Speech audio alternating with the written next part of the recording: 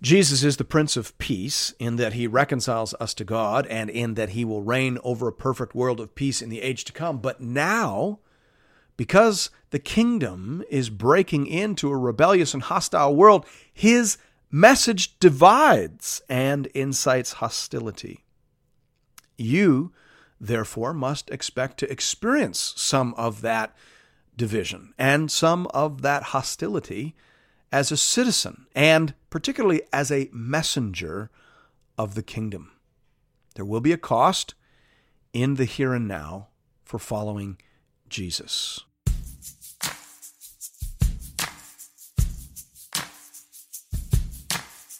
Welcome to Into the Word with Paul Carter. I'm your host, Woody Woodland.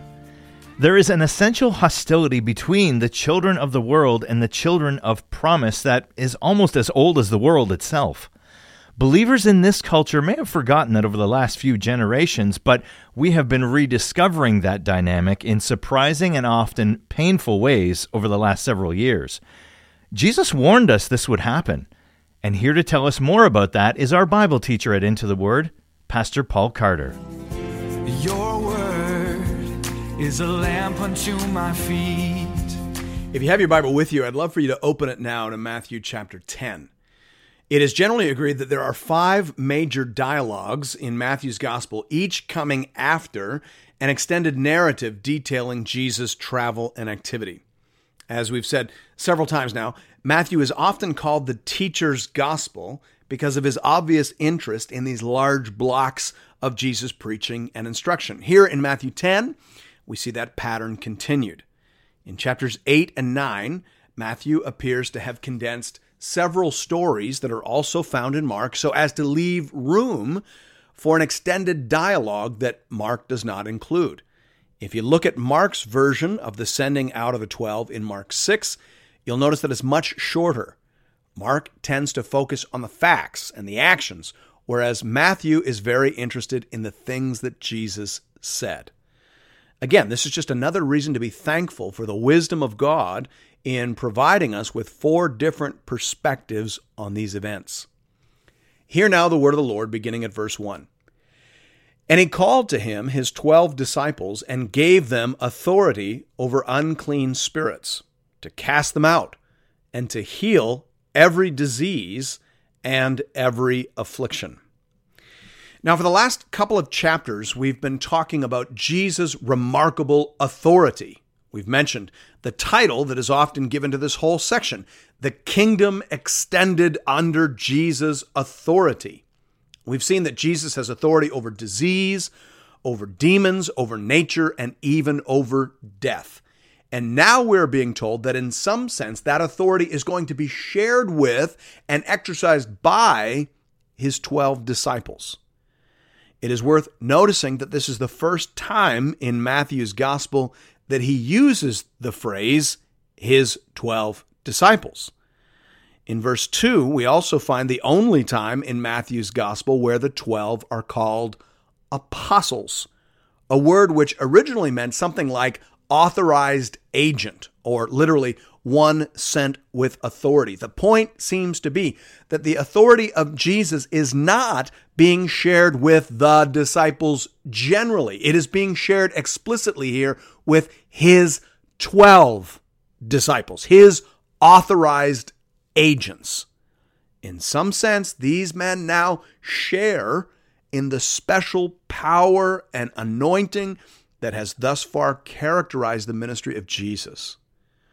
We think of that time in the Old Testament when God took some of the Spirit that was on Moses and put it on the 70 elders. That's in Numbers 11:17. God said to Moses, I will take some of the Spirit that is on you and put it on them, and they shall bear the burden of the people with you so that you may not bear it yourself alone. Numbers 11:17. So that seems to be very similar to what we're seeing here. Verse 2. The names of the 12 apostles are these. First, Simon, who is called Peter, and Andrew, his brother, James, the son of Zebedee, and John, his brother, Philip and Bartholomew, Thomas and Matthew, the tax collector, James, the son of Alphaeus, and Thaddeus, Simon the Zealot, and Judas Iscariot, who betrayed him. Now, you may know that there are several lists of the 12 disciples in the Bible, and they all contain slight variations. The only thing they all have in common is that Peter is always listed first, and Judas Iscariot is always listed last. Beyond that, the order always varies, and even some of the names vary. Not because the list wasn't fixed, but because several of the men appear to have had multiple names. Simon the Zealot here is elsewhere called Simon the Canaanite, and Thaddeus here is elsewhere called Judas, the brother of James. Obviously, he found it wiser not to use the name Judas for obvious reasons. Verse 5. These 12 Jesus sent out, instructing them, "Go nowhere among the Gentiles and enter no town of the Samaritans, but go rather to the lost sheep of the house of Israel, and proclaim as you go, saying, the kingdom of heaven is at hand. Heal the sick, raise the dead, cleanse lepers, cast out demons." We should be careful to notice that there are several differences between this commission and the Great Commission at the end of Matthew's Gospel. Here, the 12 disciples are sent only to the lost sheep of Israel, but in the Great Commission, they are sent out into all the world. Here, they are told to preach and heal, raise the dead, cleanse lepers, and cast out demons. In the Great Commission, they are told to make disciples and to baptize and teach. Therefore, we want to be careful about using this passage as a sort of blueprint for how to do missions, as at least some of what Jesus seems to say is specific to this first stage of kingdom proclamation and expansion. Now, that isn't to say that there aren't general principles here. It is just to say that we would want to compare this passage with the Great Commission passage at the end of Matthew's Gospel, and we'd want to check in with the book of Acts and the apostolic epistles to see how these principles worked out in the post-Pentecostal era of mission and expansion. We continue reading now at verse 8b. You received without paying, give without pay. Acquire no gold or silver or copper for your belts, no bag for your journey, or 2 tunics or sandals or a staff, for the laborer deserves his food. And whatever town or village you enter, find out who is worthy in it, and stay there until you depart. As you enter the house, greet it. And if the house is worthy, let your peace come upon it. But if it is not worthy, let your peace return to you. And if anyone will not receive you or listen to your words, shake off the dust from your feet when you leave that house or town. Truly, I say to you, it will be more bearable on the day of judgment for the land of Sodom and Gomorrah than for that town. Here we see that kingdom workers are not to be motivated by money. At the same time, Jesus says that gospel workers should expect to receive a basic level of support from those to whom they minister, for the laborer deserves his food. The Apostle Paul quotes this passage in 1 Timothy 5. He says, "For the scripture says, you shall not muzzle an ox when it treads out the grain, and the laborer deserves his wages." 1 Timothy 5:18. Paul's citation there is closer to the wording of Luke 10:7, but he is clearly referencing this set of instructions from the Lord. So how do we reconcile these two seemingly contradictory statements? Give without pay and the laborer deserves his wages. It seems that gospel workers are not to charge for the gospel message. Rather, it should be made freely available to all. Yet at the same time, gospel workers should receive a living wage from those who benefit from their ministry. To apply this principle, I think we would say that churches should be open to all and the gospel preached freely to all, yet those who can should contribute so that a gospel worker can be reasonably maintained. Further, I think we would want to say, based on the principles in this passage and their use by the Apostle Paul, that if a community will not support gospel workers at some reasonable level, then that should be interpreted as a sign of their rejection of the gospel. At some point, money talks.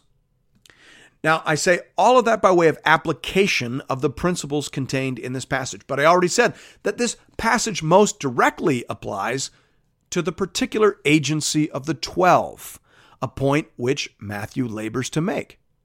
So I think the most direct application of the story would be to say that whoever rejects the apostles, however that rejection is communicated, has de facto rejected Christ. To reject the messengers is to reject the one who sent and authorized the messengers. That is the reality being referred to in verses 14 to 15. A community that rejects the apostolic gospel rejects Christ and can expect nothing less than terrible judgment. That's the main point. Nevertheless, I think there are certain other legitimate applications to all gospel ministry and to all gospel workers, as indicated by the Apostle Paul's use of these principles in one of his pastoral epistles. D.A. Carson, for example, gives this discourse the heading Mission and Martyrdom, a heading which seems to indicate that some of what is being said is intended to be heard and received in a paradigmatic way. Verse 16, "Behold, I am sending you out as sheep in the midst of wolves. So be wise as serpents and innocent as doves. Beware of men, for they will deliver you over to courts and flog you in their synagogues. And you will be dragged before governors and kings for my sake, to bear witness before them and the Gentiles. When they deliver you over, do not be anxious how you are to speak or what you are to say. For what you are to say will be given to you in that hour. For it is not you who speak, but the Spirit of your Father speaking through you. Brother will deliver brother over to death, and the father his child. And children will rise against parents and have them put to death.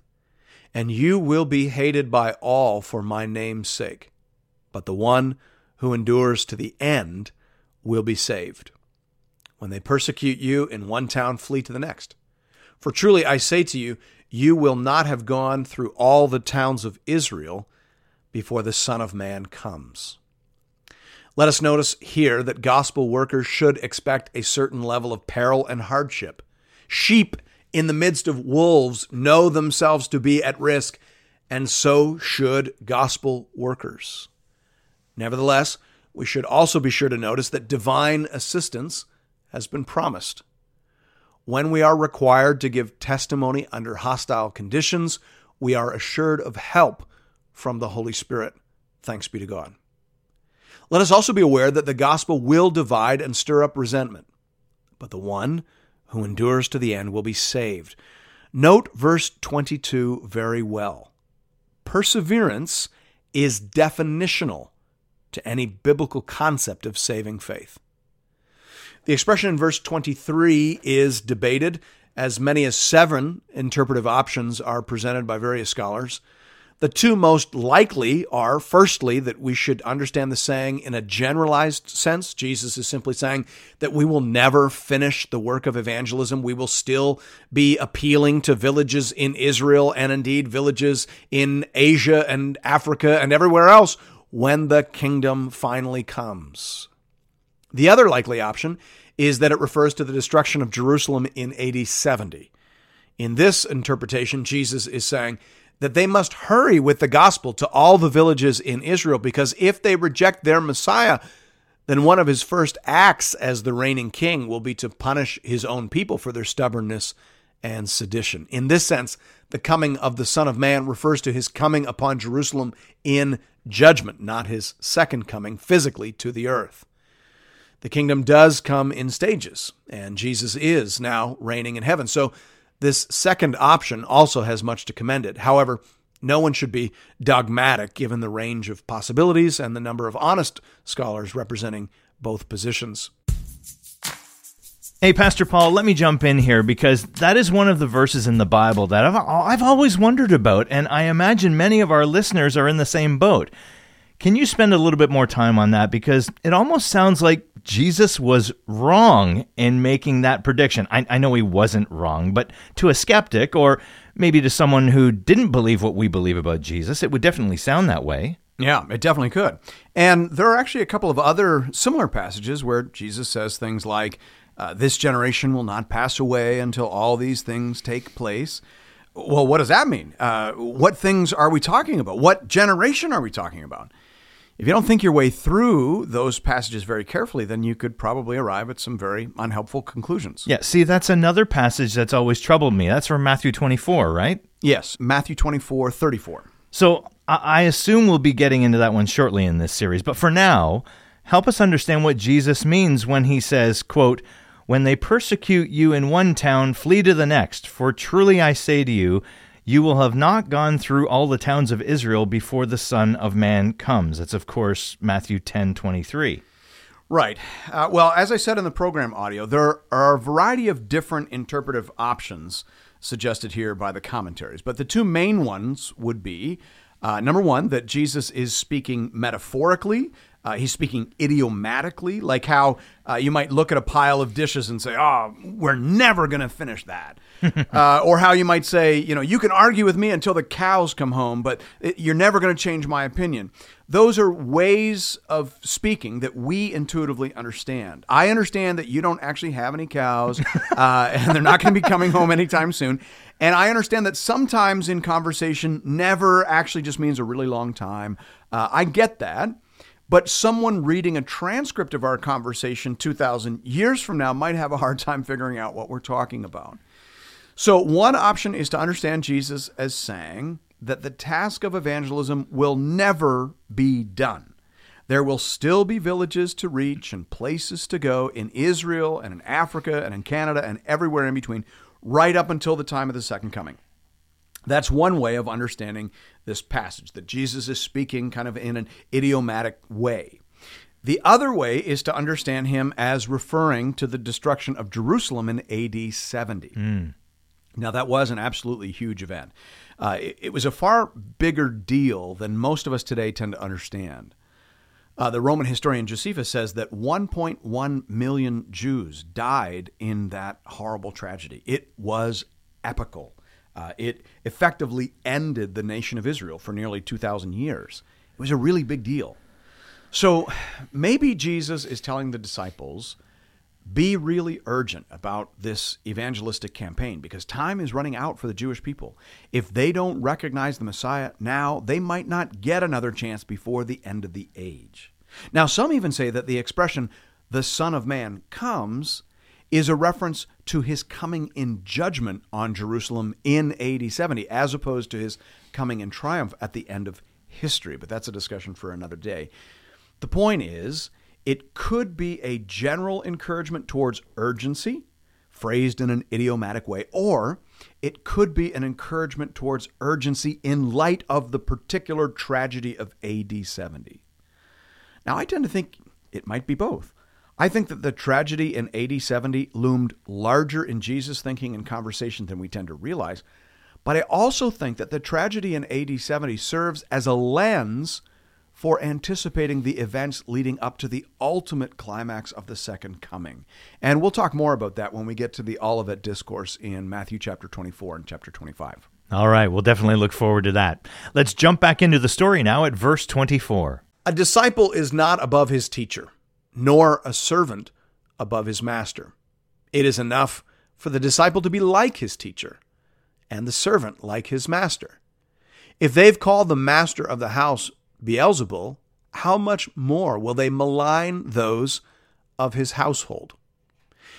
We follow a crucified Savior.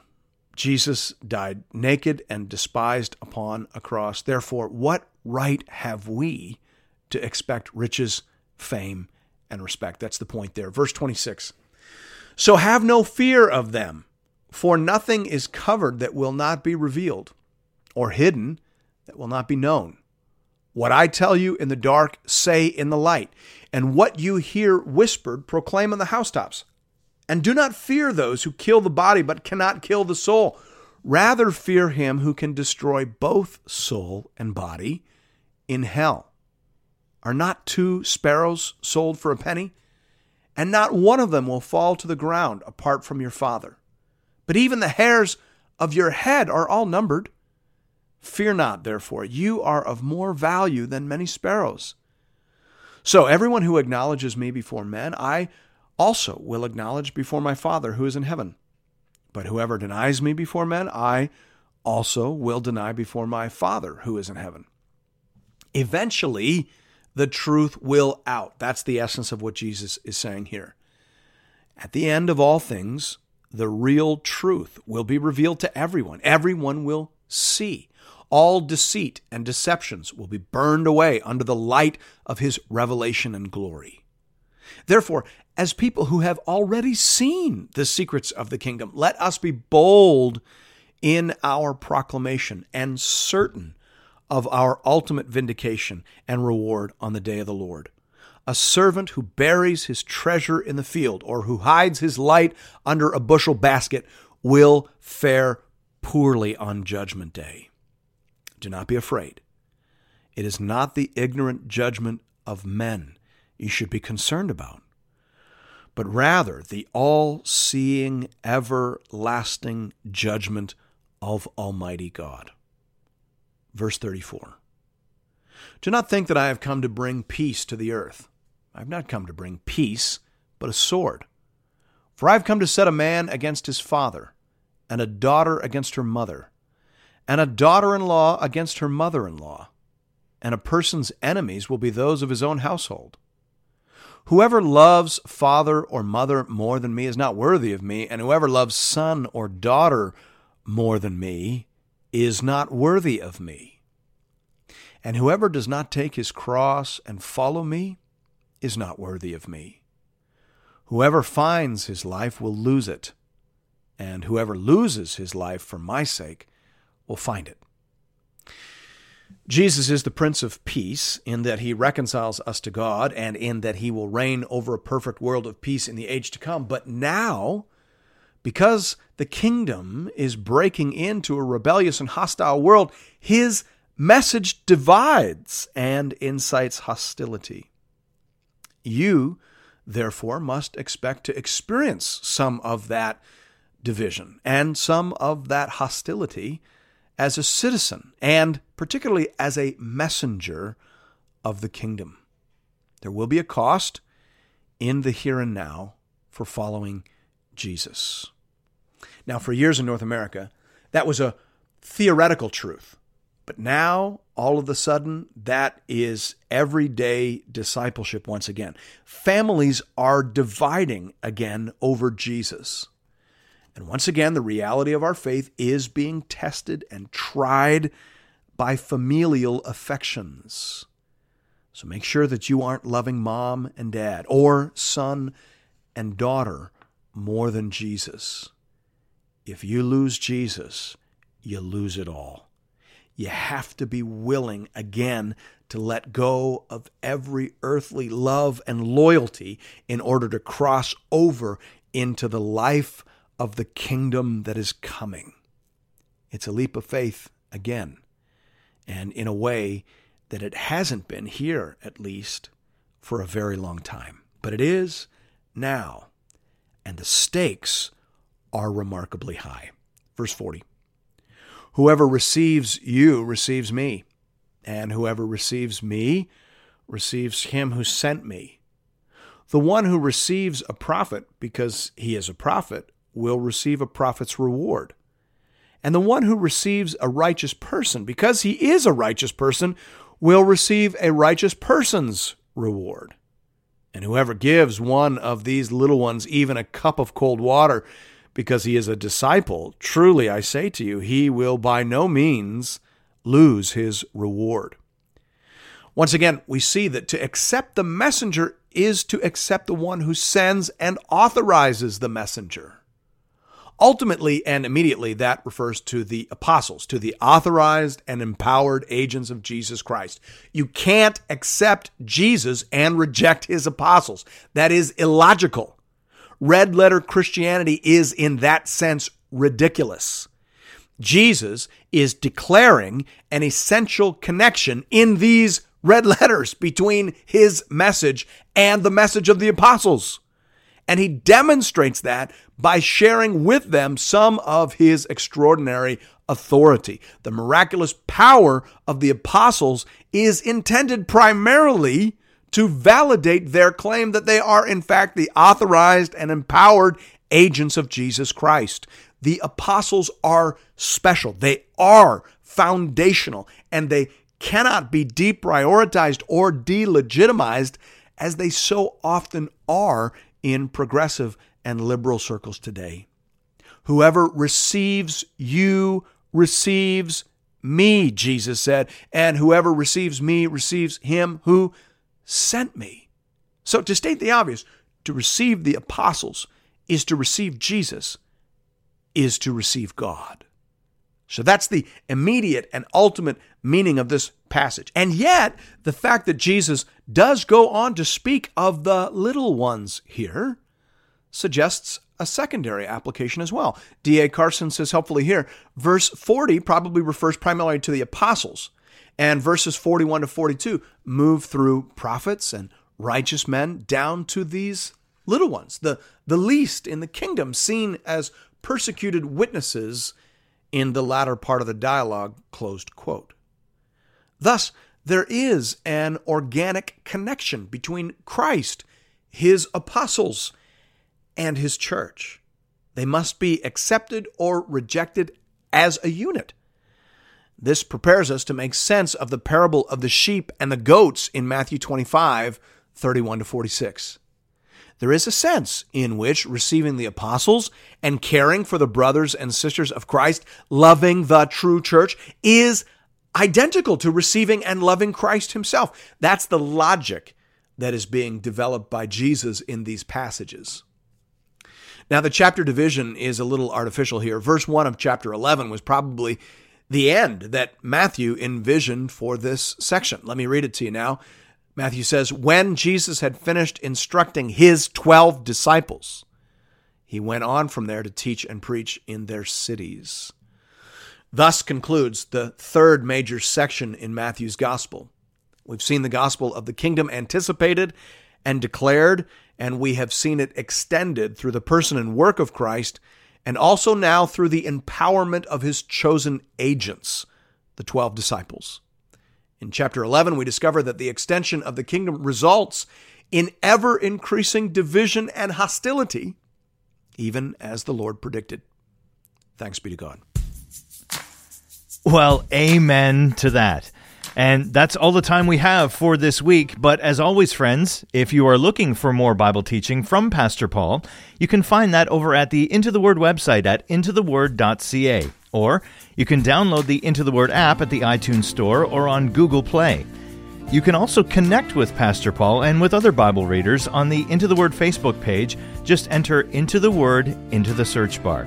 And we'll see you right back here next Sunday morning as we continue our journey together through the whole counsel of God. We'll see you then. Your word is a lamp unto my feet